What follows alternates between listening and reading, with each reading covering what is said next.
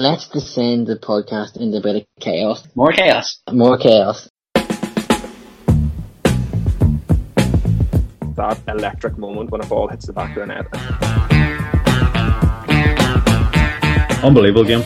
Two great teams going at it.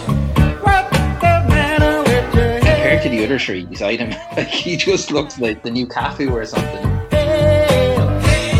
We are making a documentary about how shit our club is. VAR is bullshit.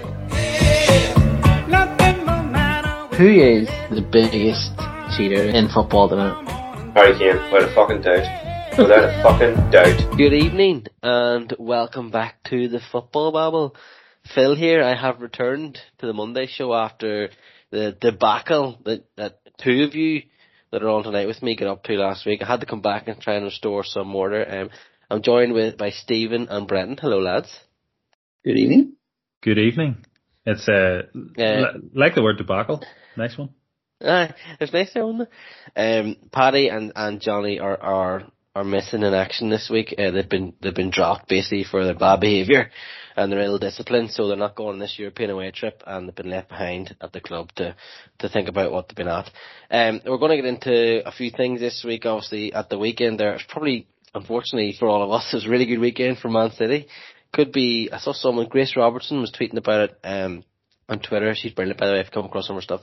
She was saying that this could be the week that not people will take that much notice to it, but you could look back and say maybe this is the point of the league or the title turned for Man City, because the way results went, they got themselves back into it with a good result at Stamford Bridge, and we'll talk about that.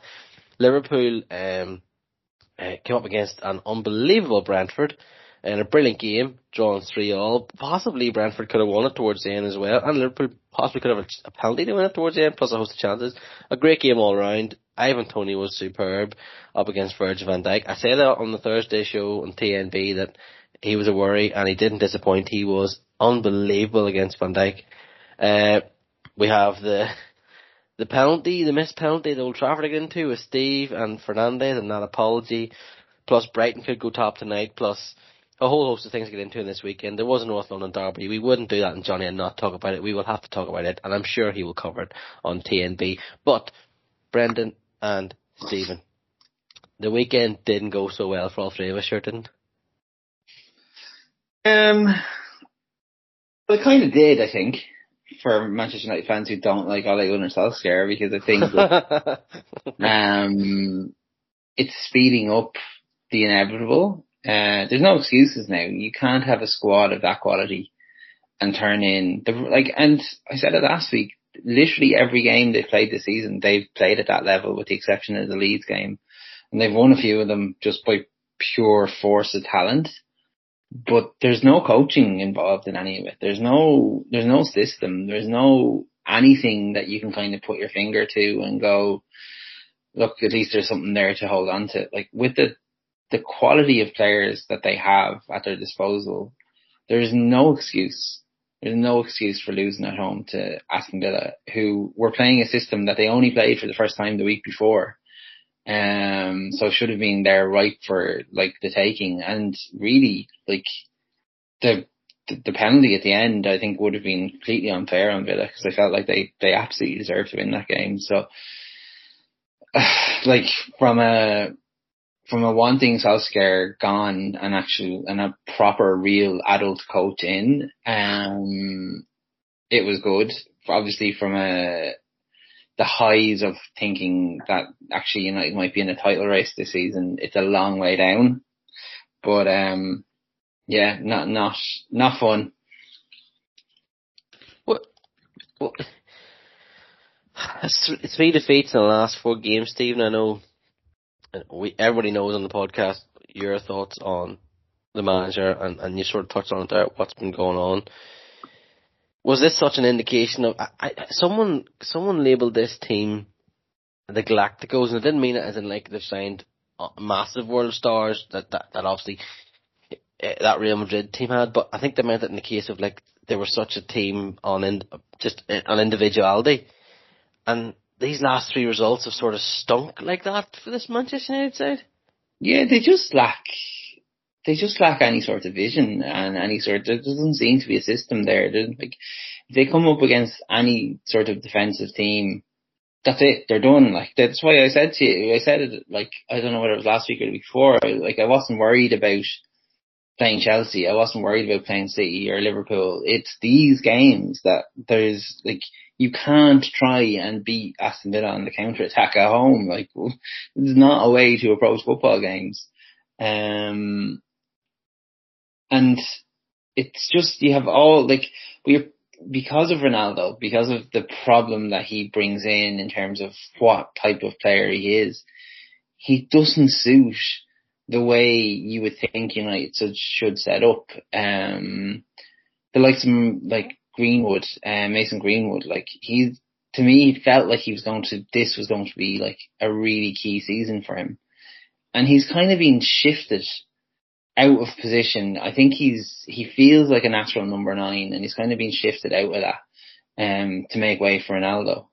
And like, I don't know if it's real or not, but there was an Emi Martinez quote where he compared himself to Ronaldo.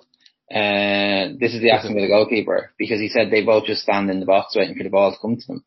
And like, it's fairly, like, if it's a real quote, it's not only funny, it's also true. So like, that's part of it. And I think the other part is just, like, they kept losing possession. I think they're not holding, they're bypassing the midfield. The way theoretically the way they're set up, the ball out of the back should be coming through the likes of McTominay and whatever. But they seem to, like, with Ronaldo up there now, they seem to be bypassing the midfield an awful lot. And I think, like, I see a stat that the pass success rate was something like 70% or something like that. That's shockingly bad. Like, that's really, really poor for a team that's supposed to be filled with footballers who are comfortable in possession. So, like, I'm not to take away from Aston Villa, because I thought that Aston Villa played quite well, and as I said, it was a system that they're not overly familiar with playing. But United were the culprits of their own downfall, and there's just so little, like, there's so little positives to take from it. I think that's the hardest part. Like, there's really, like, it's very difficult to point to a player or a passage of play and go, okay, more of that. Other than, like, let Mike Dean referee every Manchester United game. Like, that's about it, I think, in terms of positives from the game. Would that not have been the game you put Pogba in the centre midfield instead of, I think Ken Early's labels them McFred instead of Fred and McTominay? Is that not, like, is that not the game, one of the games you go, I'm going to try this now, I want to see this again, I'm going to put Paul Pogba in centre midfield again, Martial or Greenwood or Martial. Yeah, Martial wingers. Yeah, Martial might as well not be at the club, like, for all these added. Yeah, but like, that would still be a better option than going McFred against Aston Villa. Yeah, no, like, you're absolutely right. Yeah. Like, there is no excuse for playing that defensive a midfield against any of these teams, against any teams that aren't Liverpool, Leeds, Brentford. That's about it. Like, that's really it. Like, because, like, if he wants Pogba to be that player, he can't just play him in that position in, like, 1 or 2 games out of 6. Like, he needs to consistently play that role and use him almost as, like, that, like, quarterback in the midfield or whatever, like, you know. But yeah, it's the fear of failure. He's so afraid of losing. He doesn't coach to win. He tries to coach not to lose. And, like, you know, I mentioned it, like, the week before, it was like bringing Matic on at 1-1 with, like, 5 minutes to go when you need a winner, but he's thinking, all right, we don't want to lose this game. That's his mentality, and it just is, it's depressing. Like, it would put me off, like, actually sitting down and watching them sometimes. It really would, because it feels just so inevitable that like they'll get up for the big games, they'll beat the big teams, they'll keep themselves in the hunt for European football that way. But they play Aston Villa or they play Everton or they play West Ham or Newcastle or whoever. Young boys. What? Young boys, yeah. And it's a struggle. It's just an unnecessary struggle. It's playing down to the level of teams that they should be absolutely blown away. And again, like, look, Aston Villa might have a decent season this year, but they sold by far and away their best player. And should have been there for the take. That should have been the comfortable 3 points, not even have to think about it and just march on to the next game, because that's the way Liverpool approach games like that. That's the way Chelsea approach games with Aston Villa and teams like that.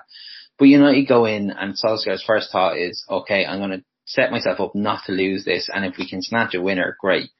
And it's no way to coach or play football. So you hear a lot as well, Steve, that from some United fans, this has been, the best that they've had it since Fergie's gone. I would, in terms of playing caliber, yeah, 100%. The squad is quite a good squad now, but you would argue against that. It really isn't that great because of who's still at the helm. Yeah, like you picture that Manchester United squad with someone like Thomas Frank as the coach. They are not just Premier League title contenders; they're European Cup title contenders. Do you know what I mean? Like someone who knows what they're actually doing. With Tuchel in charge, like, I mean, it's just... yeah. Like, do you know what I mean? Like, the difference when you actually have a coach who knows how to coach, and, right, fair enough, I think Tuchel got it wrong against City this week with the way he set up. That's a conversation we'll get into later on. But in general, he is a coach that looks for ways to win games, and I don't mean to keep harping on about this, but this is the difference between good coaches and bad coaches. The good ones are trying to win every game. The bad ones are constantly in a battle not to lose. And that mentality seeps down into players as well. And like silly mistake, even for the goal, like what's he doing? Like, I just don't understand. It's different if someone is standing right on top of him, but he's literally reaching out to push him away. So there's just, it's very hard, and I'm so sorry to the Manchester United fans listening to this who I've just sent into a spiral of depression. But that's what, that's how it's not enjoyable to watch them. It's only enjoyable to watch them in the bigger games against bigger teams because they'll try and do something special. But it's like he treats every single game like it's Turin in 1999. Like every single big game, like it's Turin in 1999, like it's the most important game he ever played. And then every other game is just a battle to bore the other team to death. We have to talk about. Yes. I think was it last week or the week before we spoke about how he'd had a few good games, and I think he took a bit of a big step backwards. I think I don't know what it is, the relationship or the communication between specifically Maguire and De Gea can be very muddly at times. There's an element of Harry Maguire talks to David De Gea like he would a waiter on his holidays, where he speaks just louder and slower because he thinks that De Gea doesn't understand him. There's just a lack of... there's just a massive... I probably shouldn't talk about Harry Maguire on his holidays, to be honest. But no, I didn't know where you were going. I was wondering where you were going with that analogy. No. But like, there's just no trust there. And like, if you don't have a trust between your centre half, your captain, and your goalkeeper, then you're in big trouble. And there's a lot of times, you see it with Luke Shaw a bit too, like that. Instead of waiting for the shout from De Gea, he just clears the ball, hoops it out for a corner or whatever like that. And there's a lot of that. And I would have thought that, like,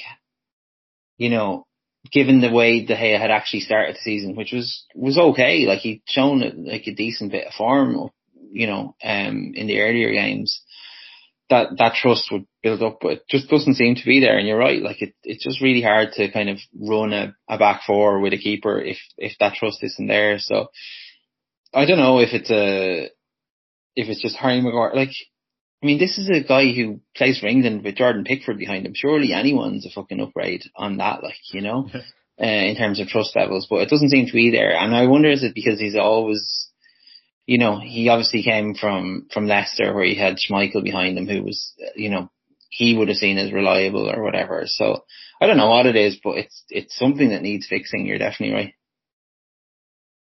Steve, talk about the penalty, and not so much the penalty, but the apology afterwards. What did you make of, what did you say it was like earlier in the WhatsApp group? Oh, it was only 20 words shorter than the Gettysburg Address, one of the most famous speeches of all time. Like, you were actually alive for the Gettysburg Address, I was, yeah, I am that old. I just think, like, do you know what it is? It's a massive distraction from all the other nonsense that, you know, for United, for Solskjaer in particular, it's brilliant that this is what the focus on is on Fernandes' apology. But for me, it just shows how much Ronaldo is in his head over the penalties. Like Bruno Fernandes, how many penalties has he missed for United before that? Was it 2 out of like 20 odd or whatever? Like, he's a very, very good penalty taker. But Martinez got in his head, the crowd got in his head, and Ronaldo, breathing over his shoulder, got into his head. Like, and the fact he feels like he needs to come out and apologise, like, it's a late September Premier League game against Aston Villa. Sure, it's a disappointing, like, you know, dropped points. That game is not going to decide the title. It's not like it was a Champions League semi-final or something like that, you know? Like, I don't get the apology. And all it serves to do is distract from how poor a coaching performance it was from Solskjaer on Saturday. I don't think a player should ever apologise for missing a penalty. I don't think anyone should apologise. No, unless the remember last season, was it Lookman tried to do a Panenka and messed it up? That there, you come out and say, look, I was an idiot, apologise for that. But anything else, unless you like wreck someone and heat of the moment, stupid tackle, apologise for that. But missing a penalty or missing a chance or even Lingard against Young Boys making a mistake and then them scoring, so what? Like, yeah. You know, but part of this, I think it's daft, but part of this is because of the current world we live in, where social media is full of utter glue bags, and the players obviously feel that they have to come out and do this because of the abuse they're possibly going to get. Yeah, like that's part of it. It's absolutely part of it. But I do think, like, you can apologise to your teammates. You can go into the dressing room after and say, lads, I fucked up. I'm so sorry. Yeah. You don't need to apologise to fucking Stretford End 5, 6, 8, 9, 10 on Twitter. Like what's the point of that? Like, you know, like I just don't, as I said, other than being a welcome distraction for Solskjaer, I don't understand what to do. And like look, all football teams' social media accounts are pathetic, but the behaviour of the United social media team, like, over the last couple of days has been particularly, like, nobody died here. Like, nobody's saving the world. Yeah, it's been really cringe. I can imagine you would have not took that too well. Like, and there's a reason I don't follow them on any social media. Do you know what I mean? Like, I can't be dealing with nonsense like that. Like, but yeah, like, look, Fernandes is a quality player, but the Ronaldo thing is absolutely in his head. There's no denying it. Like, do you think Ronaldo will be in the penalties now? No, I think they'll give him one more. But I think he'll miss it, and then I think Ronaldo will be in the penalties. I think Ronaldo probably could have done a bit more to sort of reassure him. I think there's no doubt that behind the scenes Ronaldo's putting pressure on to take the penalties, like, just because that's you know, and that's how he's got as many goals as he's got in his career, but just because he's super hungry for goals, like, you know, what you see it as selfish or whatever. You're right, he was breathing over the top of him, and Martinez, I mean, for gamesmanship, it was absolutely superb what he did. He really got in Fernandez's head. But the apology, I completely agree. It's, you would never. Messi's missed massive penalties in the Champions League. Ronaldo's missed his very fair share of penalties. Yeah. You would never see those boys coming out and apologising. And I don't know who's advising Fernandez on that, whether it was just something he did off his own back or whether it was his agent or whatever. I don't know. But he made sure to say in the statement that I've taken a responsibility on and I will continue to take it on. So it's almost like he wants to reassure himself, like, I'm still the United penalty taker, and nobody's going to take it off me. You shouldn't. To be honest, there's enough pressure on penalties without that looming over you at all times. And I think you're right. I think it'll probably eventually weigh on his shoulders too much and go to Ronaldo in the end because it seems inevitable. But yeah, it's a very. I know you could, if he scored it, you could look back and be like, right, we got out of there with a draw, but it really distracts from the performance, which was very poor at home as well, which I don't think we've talked about. And I've been to Old Trafford when it's been toxic, and when the fans aren't happy, they will let you know. It's attack is, I think, what they shout out. And the only real team doing the proper attacking was Aston Villa. I mean, there was one stage, I think Maguire had gone off injured at this point, to be fair, and Lindelof is not an upgrade, as much as I don't overly rate Maguire. Lindelof is worse. And I think it was Lindelof and Varane, and they were maybe 40 or 50 yards apart, and that was it. The fullbacks had gone up the pitch, and it looked like, you're right, like Steve, that there was no tactical nous. There was, and it actually panned to Solskjaer and Carrick after I think, I don't know who it was missed a chance. It was Watkins maybe, and it panned to them, and it was just the two of them stirring into space. No, right, let's get up off the bench here and sort these lads out, and it's as if they didn't know what to tell them because they don't know. They're not experienced in it. They don't have that history of picking a good side, and I think that's a really important point as well. See, when one thing happens to United, e.g. they get a man sent off, or a player gets injured, like now they were unlucky with two players getting injured, but that's it for Solskjaer. I think he loses all control. He doesn't know how to adjust, and that's why he hates making subs, because I don't think he knows what impact they can have, because he doesn't know what to tell them. I really get that sense, and I think the sooner the better he goes for United. But because I think the other teams would be fearing United with a half decent manager in charge, because the squad is on paper and with a bit of organisation is a challenger without a doubt, and a very strong challenger. And I don't think we're seeing that under Solskjaer. Yeah, that's absolutely 100% correct. I think every single part of it, and there's barely a plan A, and once plan A is gone, there's nothing. There's no way to react. Like, I can't think of a single in-game coaching decision that Solskjaer has made that's won a game for United. I honestly can't think of one, and that's damning after how long he's been in charge.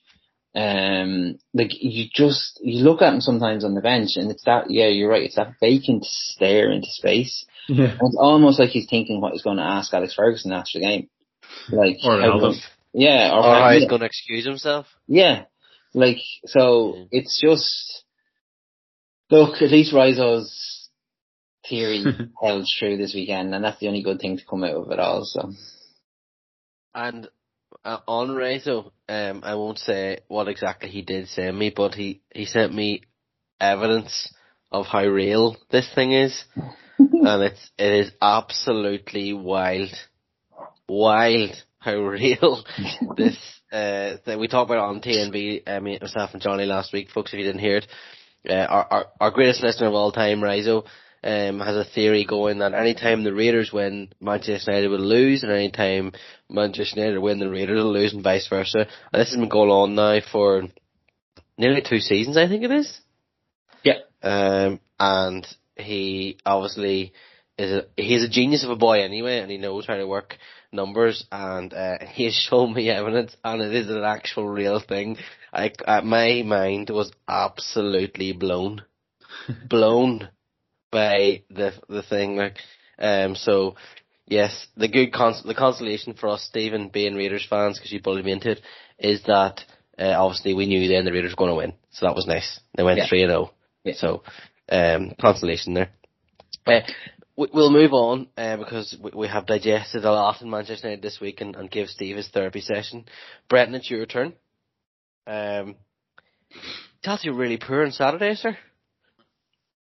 Yeah, I think that was, I was going to say that's the worst.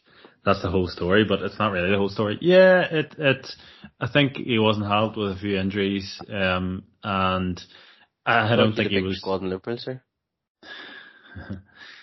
Well, Mason Mount is bigger than anyone, but yeah, I think he also wasn't helped by by how well a midfield three worked against Tottenham in the second half, because he hasn't yet played a midfield three against Man City in the 3 previous games that Chelsea beat them last season, and he reverted to that again because it worked so well against Spurs. And I think Pep knew he was going to do that because of how well it did work, and he counteracted it. He pushed everyone basically right into the Chelsea half, didn't give them an inch. Chelsea couldn't get out. There was a massive gap between Werner and Lukaku and the rest of the team. There was a void in midfield because basically nobody was travelling out with the ball. Yeah, and that's what I mean about Mount. Yes, he hasn't had a great few games, but he is one who will sort of mix it in midfield, but then he'll progress and he'll move it on to the forwards, and he'll be that sort of link. And I think Havertz can do that too. But because there was a midfield three, somebody was sacrificed, and it was Havertz, and it didn't work. But on the other hand, Man City were as good as I've seen them in a long time, possibly from the last time they beat Chelsea. And their game plan just worked, and Chelsea's didn't. I was saying before the game that Gabriel Jesus wouldn't be, somebody I would rate that highly in that City team. In fact, he wouldn't be a starter in my eyes, but I thought he was good, albeit up against Alonso, who looked back to his worst in terms of defending and his old self. Yeah, maybe an opportunity for Ben Chilwell to get back in there. But yeah, nothing really worked. And I think Timo Werner actually, when he did get the ball, was quite good, I thought. I thought he was Chelsea's best player. Yeah, he had a few flashes. And that's kind of the other positive. I was going to say that's the one positive. The other positive was that Edouard Mendy in nets. I think he kind of stopped it from being embarrassing. He made a couple of brilliant saves. Could have been 3-4-0 to be honest, to Man City. But yeah, it's listen, we're a point off top. I think we'd have taken that after the run of games that Chelsea have had at the start of the season. They've had some good results, and they've their next 5 games on paper anyway are relatively I don't want to say easy, but mediocre compared to the start that they've had.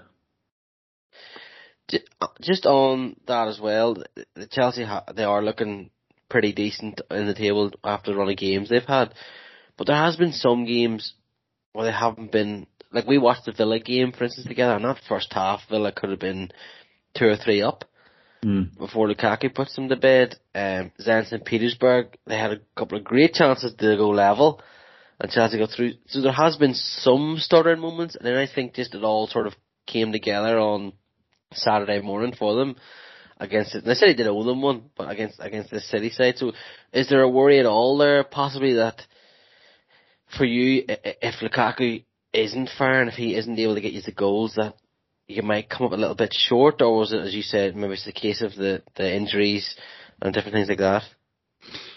There's always a worry, I think.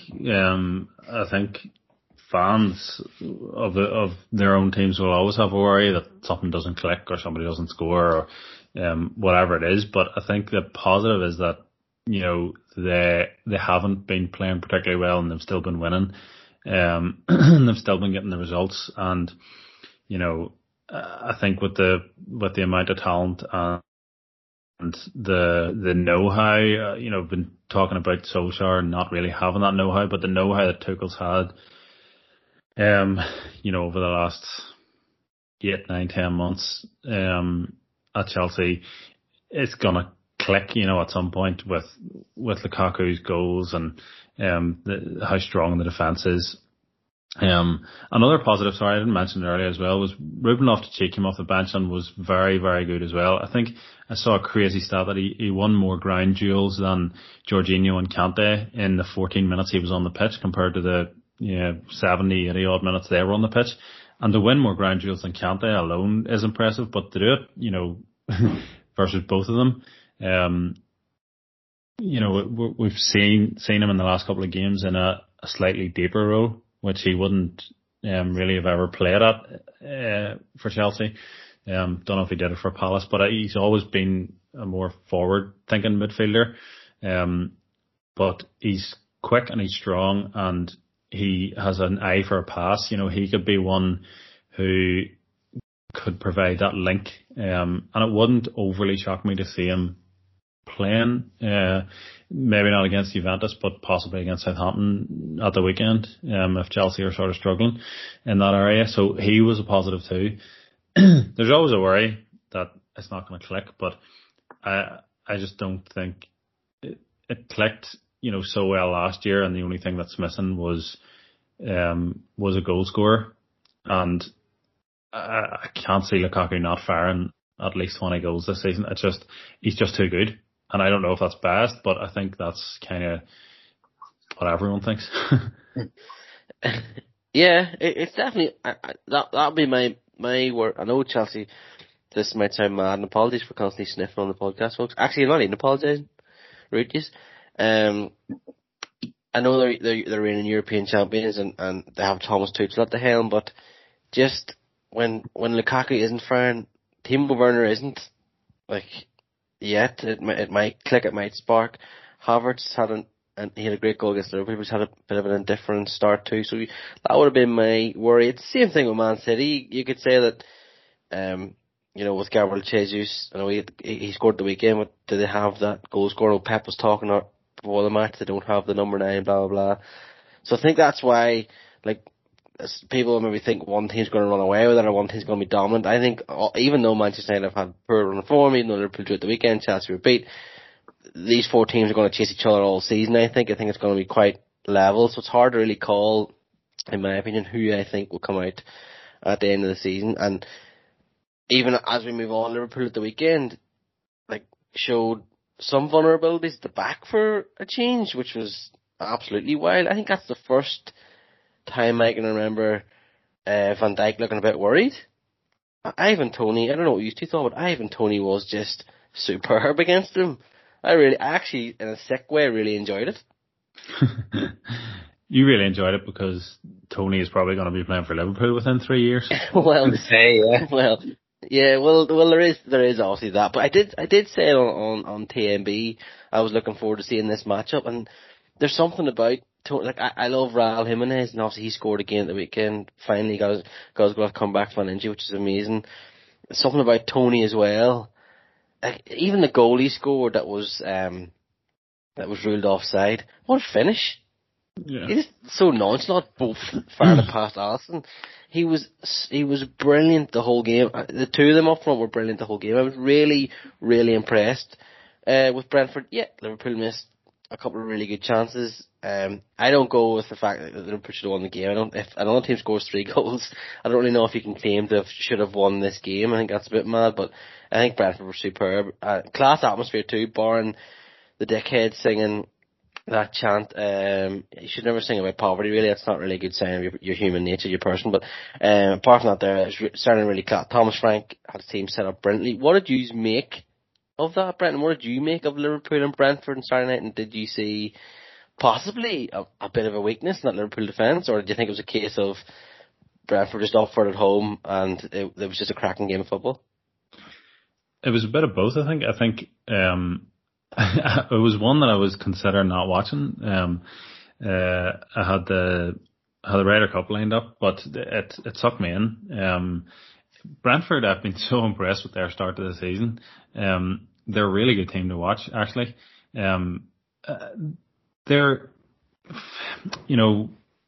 from their previous games, it looked like they're big and strong, and I think they'll stay in this league for a start, because, their previous games, they have been defensively solid, and I think they haven't conceded that many goals. I don't know what the number is, but they can play football too. Tony and, I'm not going to pronounce it right, Mbumo or something like that. Apologies for that massacre, but they're really Mbumo. Yeah. Yeah. They're really intelligent together. Like they know each other's game. And it's so weird with Tony. Like aerially, it's like he floats. He gets up there, and it's as if he's all the time in the world with his head. Nearly picks out passes a lot of the time with his head, and it's different. So it's great to watch. But he knows where Mbumo is all the time. I can't remember the match who they were playing, but there was a ball he put across the box for Mbumo to tap in, and I think he played it with, he sort of bent it round one of the defenders straight onto his toe, and he's not overly, for big number 9, he's not overly selfish. His head's always on a swivel. I think he can get a whole lot better as well. Big and strong, and he did give the Liverpool defence something to worry about. I think a few of them did. Sergi Canos as well. I thought he had a great game, and the team was set up brilliantly. I think Brentford, they probably realised that Liverpool just had goals in them and that they needed to slightly change their approach and be a bit braver going forward, and they certainly were. They piled people into the boxes for set pieces, and I can't remember if it was the second goal, was it the header that was just on the line, got up really well, I think, in front of Van Dijk, which I had to look back at when it happened, but really good game. I don't know do you think Liverpool kind of underestimated the attacking threat of Brentford, because they probably knew they would be quite hard to kind of break down, and they maybe stepped up a bit too far, and maybe the wing backs, could have sat a wee bit deeper? No, I think I don't think they underestimated them, because Klopp talked them up massively during the week, and how impressed he's been with Brentford, and what Thomas Frank's been doing. I think it was a case of just Brentford were excellent at times, and the third goal, where Matip and Joe Matt's been really good this season. Completely leaves Trent Alexander on his own. He actually has 3 defenders trying to worry about, which, like, it's just never a good thing to have 1 defender against 3 attackers. Was really poor. The midfield sort of kind of slack off a little bit as well. I thought the Curtis Jones substitution was the wrong one, but Jurgen Klopp's won the league and the Champions League, so I'll not argue with him. But I don't think it was a case of underestimate. I just think it was a case of Brentford on a Saturday night under the lights were just excellent and caused Liverpool real problems. And they will cause a lot of teams problems going forward. I think even Van Dijk saying afterwards how much it was a tough game straight away when he came out and said it in his post. And then talking about Tony as well. Like I was talking about him and Mbeumo were just excellent up front. As you said, Sergi Canos. The German in midfield, I can't remember his second name, scored. He was excellent too. David Raya, the goalkeeper, had some brilliant saves. Yeah. So it's just sometimes I know we've talked enough about fans on meltdowns. I know certain fans have meltdowns about things because of Brentford result, but for me it was a brilliant game of football. These things happen. We've saw so many of these games under Jurgen Klopp where sometimes the game just goes into utter chaos. You have to embrace it, and I just thought it was a great game. And I'm glad we don't have to play them again at Brentford until possibly next season, because that was utter stroke city the whole 90 minutes. I think Liverpool fans are being very interesting how they're talking about this game, I think. There's a lot of deflection by talking about how great Brentford were. But I think it's the poorest coaching performance I've seen from Klopp. It was fairly obvious what was going to happen early on, that they were going to attack the space in behind the fullbacks, and he never really countered that. I also think it's worth noting that the last 5 goals Liverpool have conceded have all come down Trent Alexander-Arnold's side. So much for him being the best right back in the world. But honestly, I don't agree with Shearer and that analysis that like all teams are going to go against his height, because he's been 5'7" his entire adult life.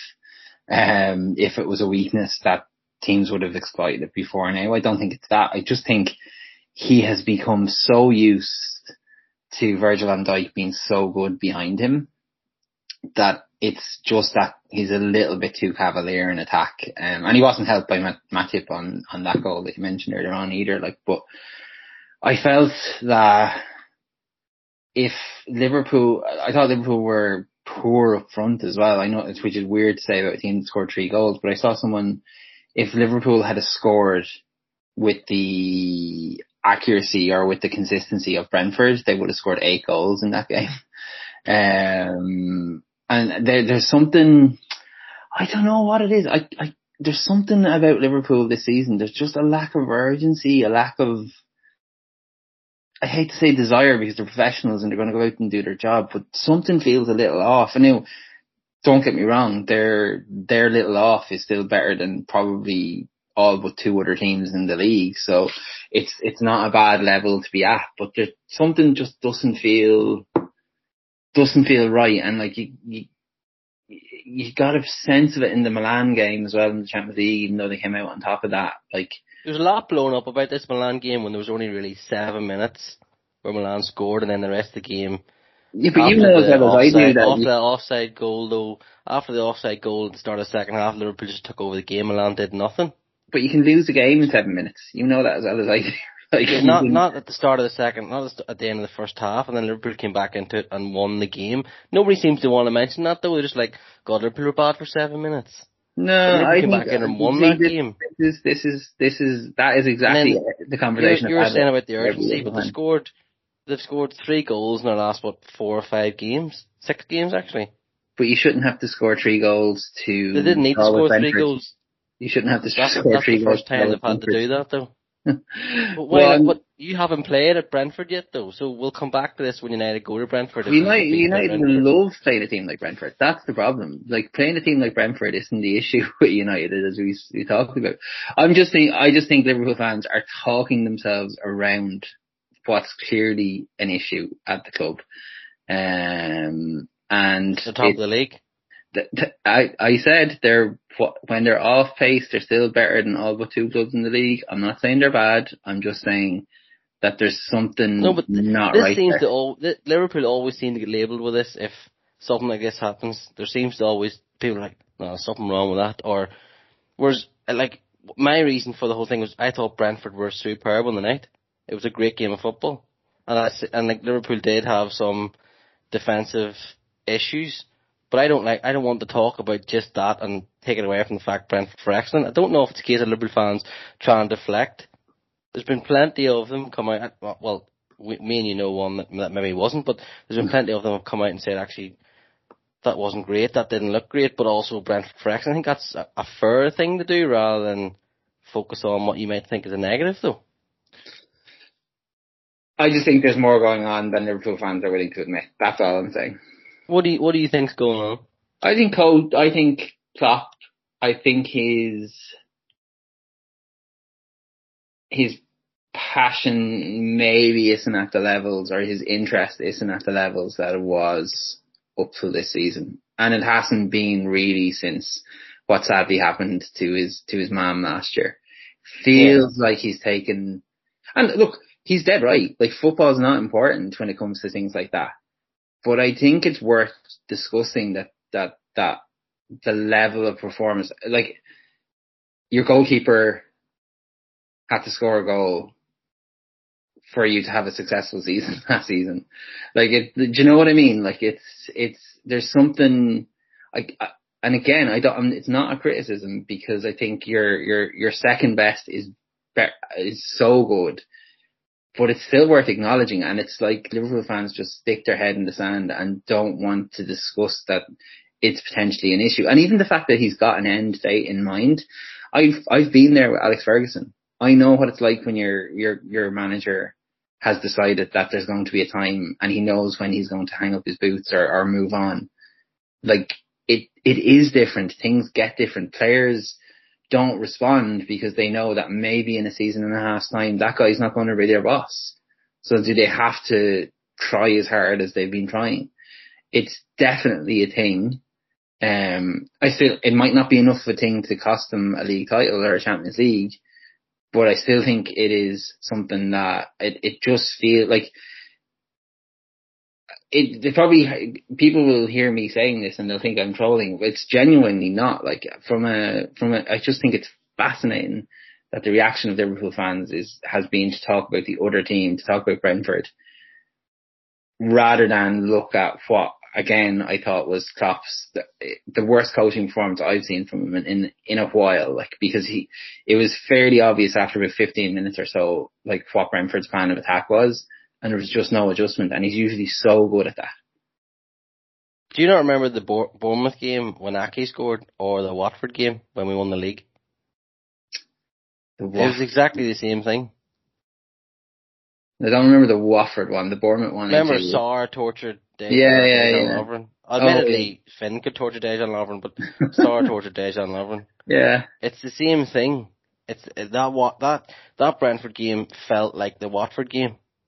He had two games actually against Watford where he got bamboozled by what was going on with the opposing team at the time. I don't think it's a case of, like, I don't think Klopp's losing his passion. I don't know if he can do that, but I would understand if he felt like, I just want to be at home, because obviously what he's went through with his mother, and he's probably he'll be grieving still. Like, it's totally natural. And Alisson having to score a goal, as you said, was the reason we got third. Remember, we finished third last year. We finished 6 points off Manchester United, and we had no senior centre halves for months. So, but like, that's not me deflecting. That's me saying, hang on, that was actually dead on to be in the top four when we were missing arguably our best player. Oh, he's no doubt the whole season. He's no doubt your best player. Like, I mean, like, even going back to the game, like the 1-on-1 with Tony, there's not another centre half in the league that outmuscles Tony on that play. It was the only time he got the better of Tony, I thought. Yeah, it was still a phenomenal piece of defending. Like, it was a phenomenal piece of defending. And like, look, I keep saying it, like, it's not bad. It just feels like that there's something. If it was any other club, I feel like the fans would be maybe a bit more honest with themselves that it's not quite where it should be. That's all. But I think it's hard to do that when you're top of the league, Stephen. Yeah, but Do you know what I like mean? the results don't necessarily always tell the whole thing. Like they're all that matters at the end of the year, but doesn't necessarily tell the whole story. Yeah, but when you've been winning games 3-0, and I don't know. I'm not going to get annoyed unless they fall out of the top of the league and fall down top four. Certainly not. Like, well, stay at the top of the league. I'm going to be happy enough with whatever's going on, to be honest. I think that they have a bit of a Mane problem still. I don't think it's sustainable for him to keep missing chances. And I honestly don't think I'm overreacting to that. Like, I think he's had like the joint most shots in the Premier League, and he's like not in the top 10 for goals scored. So I think I don't know whether Firmino comes back in and they play Jota and Mane or Jota and Salah with him. Is Firmino fit now? Yeah, it is. Like, are you seeing that as well, or because he's absolutely space jammed. Every game he seems to miss 3 big chances, I would say at least, and it's kind of probably being papered over a wee bit by Salah, by how brilliant he is. It's not being papered over though. You maybe just aren't seeing what's been written or the conversations that's happening. The Liverpool fan base is thinking, what is going on with Mane at the minute? Like, Paddy's not here tonight, but our WhatsApp group with the 3 brothers and myself, all Liverpool fans, it's the brunt of our conversation. Yeah. What has happened to Sadio Mane? Like, and he's at the point now where I know this sounds absolutely daft, and I hope he doesn't listen to this episode anyway, Mane. Apologies, Sadio. Where you're thinking, like, he could be replaced. Yeah. Like, who could you replace him with? Which is, like, well, obviously it's Ivan Toney, but you're thinking, like, that's a mad thing, a reaction to come to, because I think in 2019, when Liverpool won the Champions League, he was unlucky not to be included in the Ballon d'Or top 3. I thought Mane he was absolutely superb in that Champions League run, the Bayern Munich games. He was heavily involved in the Barcelona home win. He was there, like, he led the line. He was brilliant that night. So I thought he was unlucky. I thought he was better than the other 2 for that whole season, in my opinion. Yeah, and I think that's what I mean. Like, we've all seen the level he can get to so recently, that the way he's playing now and missing chances would concern me. And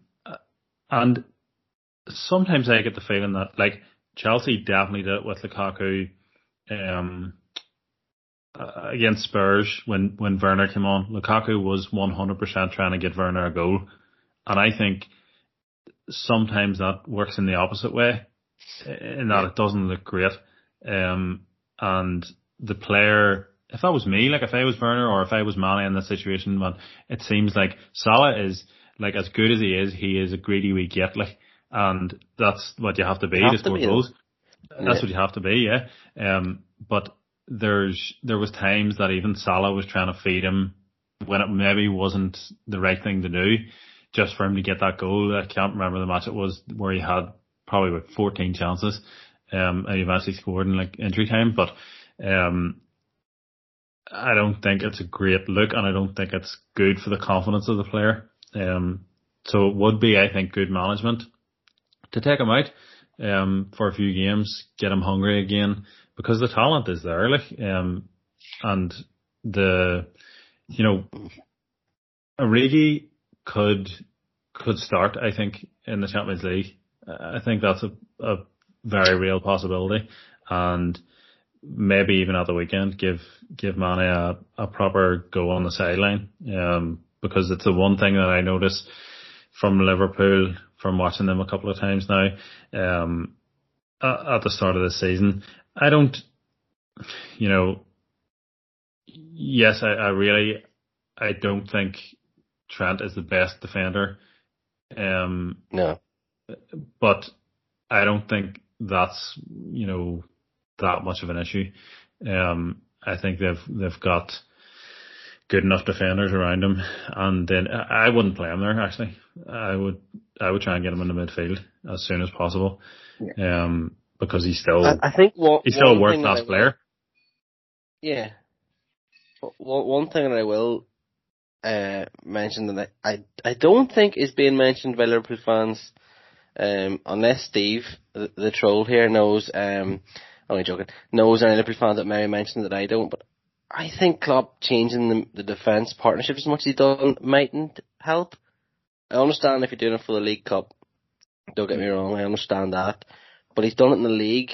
I think he's changed pairings around, and maybe that hasn't maybe helped as with what went on Saturday evening. And on Mane, like as you said, yeah, I actually think, like, even from a goal during the week, Minamino looked more assured. Mm. Like Minamino's second goal was so calm, his finish. Like he almost took a second to just stop and realise, oh, hang on, and just finish it. Whereas Mane looked really rash at the minute.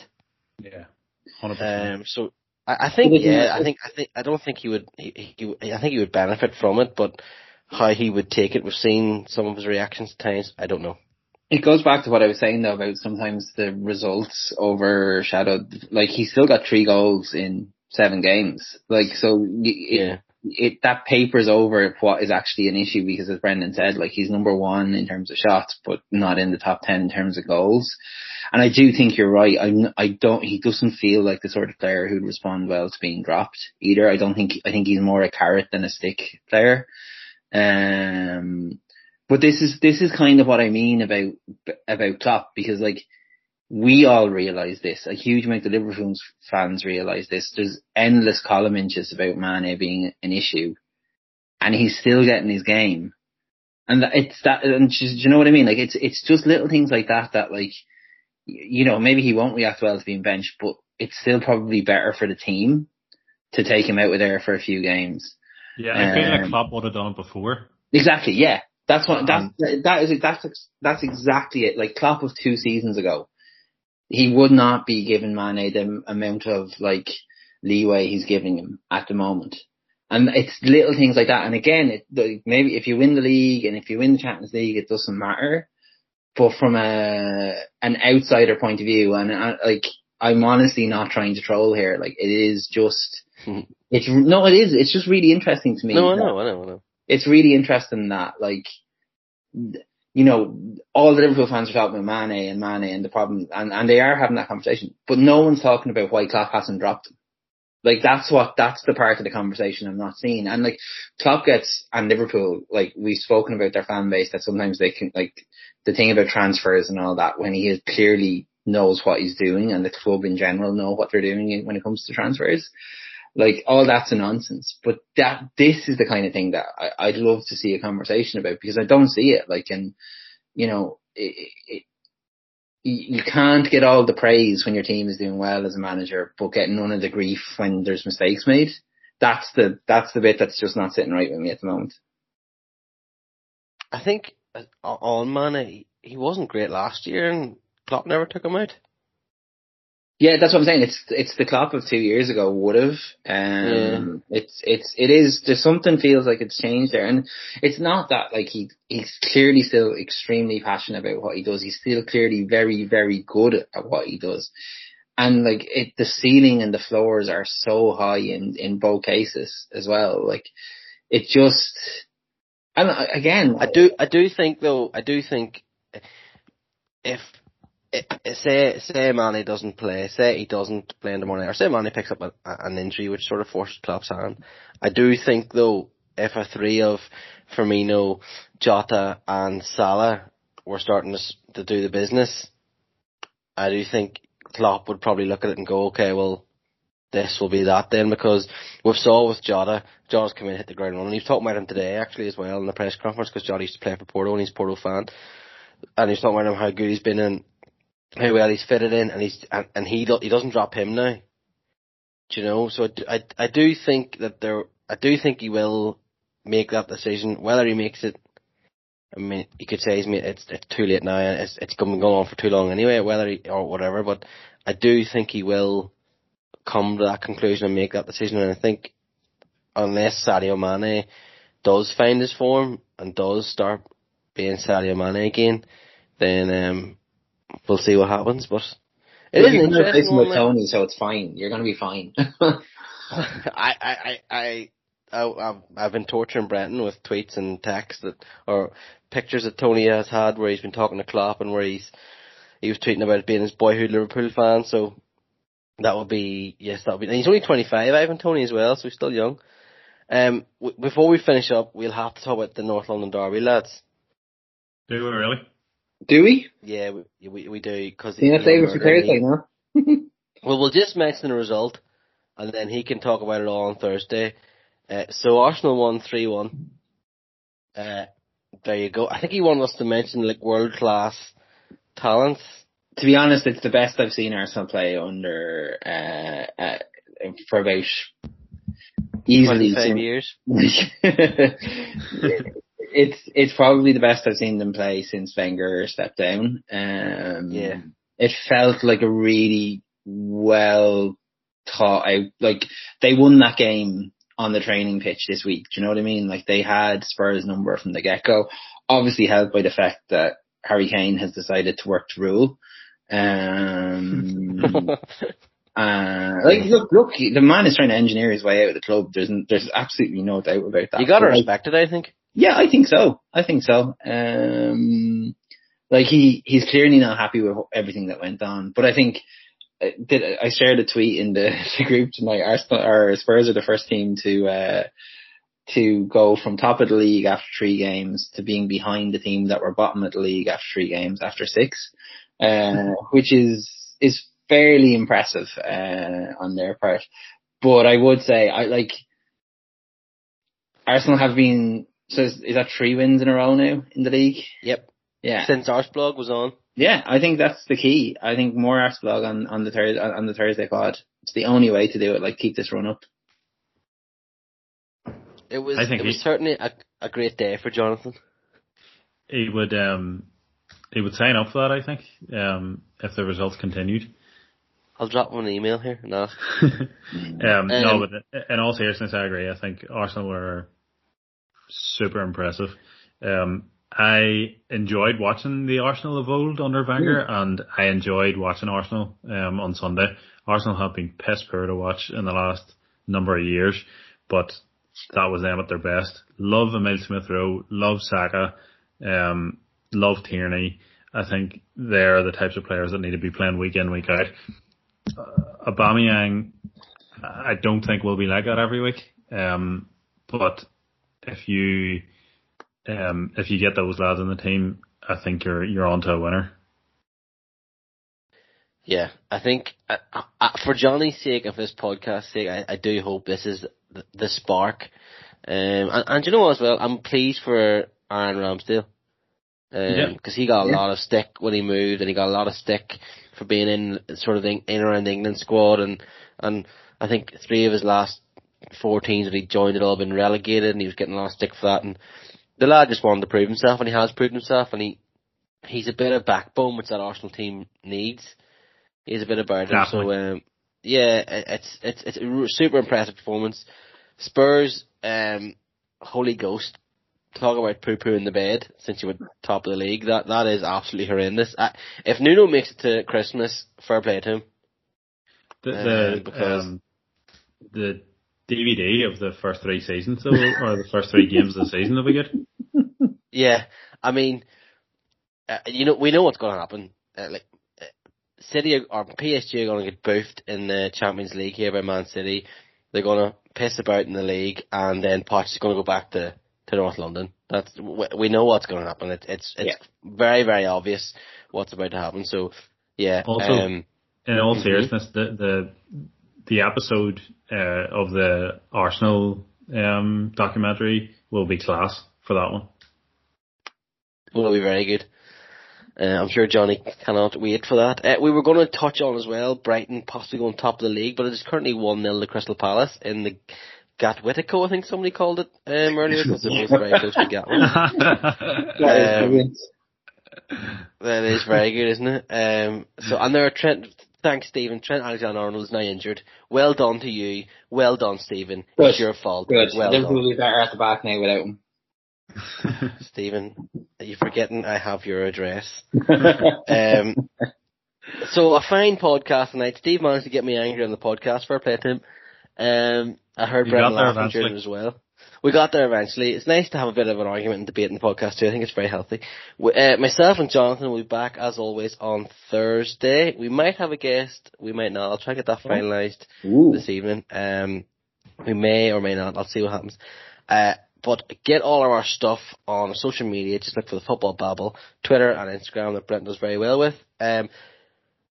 Or get your podcast on any of your podcast apps. Just look for the Football Babble pod. I use Spotify now. Brenton got me to see the light, and it's excellent. They don't sponsor us, so I don't know why I said that. But if they want to sponsor us, that'd be cool. Soon to own Arsenal, though. What? Soon to own Arsenal, though. Oh, well, that's true. Brenton, what's the Patreon link? Patreon.com/footballbabble. Folks, thanks very much for listening. Hope you enjoyed the show. And we will chat these again on Thursday night, and the two lads will see you again next week. Good luck. Ali out. Cronky in.